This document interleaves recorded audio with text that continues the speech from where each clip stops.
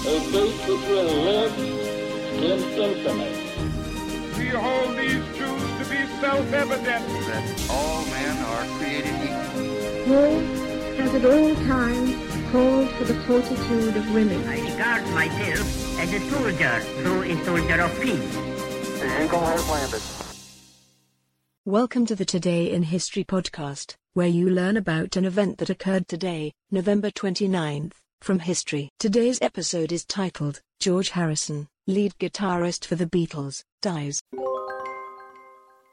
On November 29, 2001, English musician and songwriter George Harrison dies at the age of 58.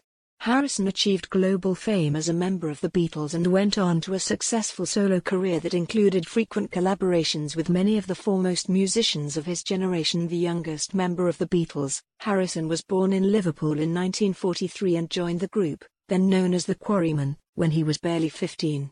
Harrison became the group's lead guitarist and frequently sang, but he developed a reputation as the quiet Beatle and was oftentimes overshadowed by the duo of John Lennon and Paul McCartney.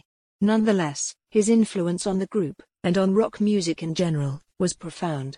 Harrison's use of sitar on the 1965 track Norwegian Wood, This Bird Has Flown, introduced the instrument to Western popular culture.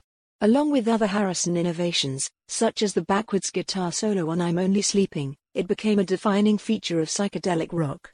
Harrison's first solo album, All Things Must Pass, featured former bandmate Ringo Starr as well as guitar virtuoso Eric Clapton, a close friend of Harrison's, and was an enormous success.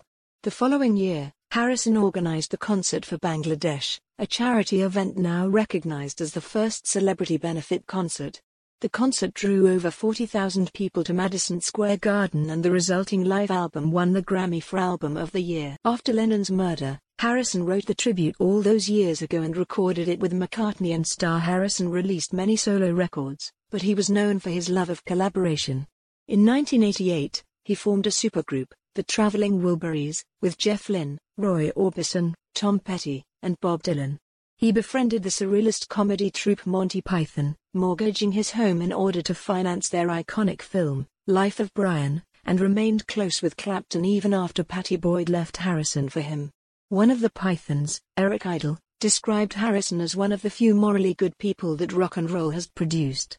Harrison died of throat cancer on this day in 2001, with his second wife Olivia and their son Danny by his side.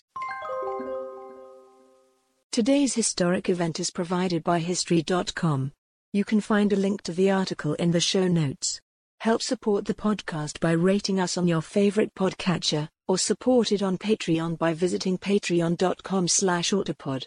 Thanks, and tune in tomorrow for an all-new episode of Today in History.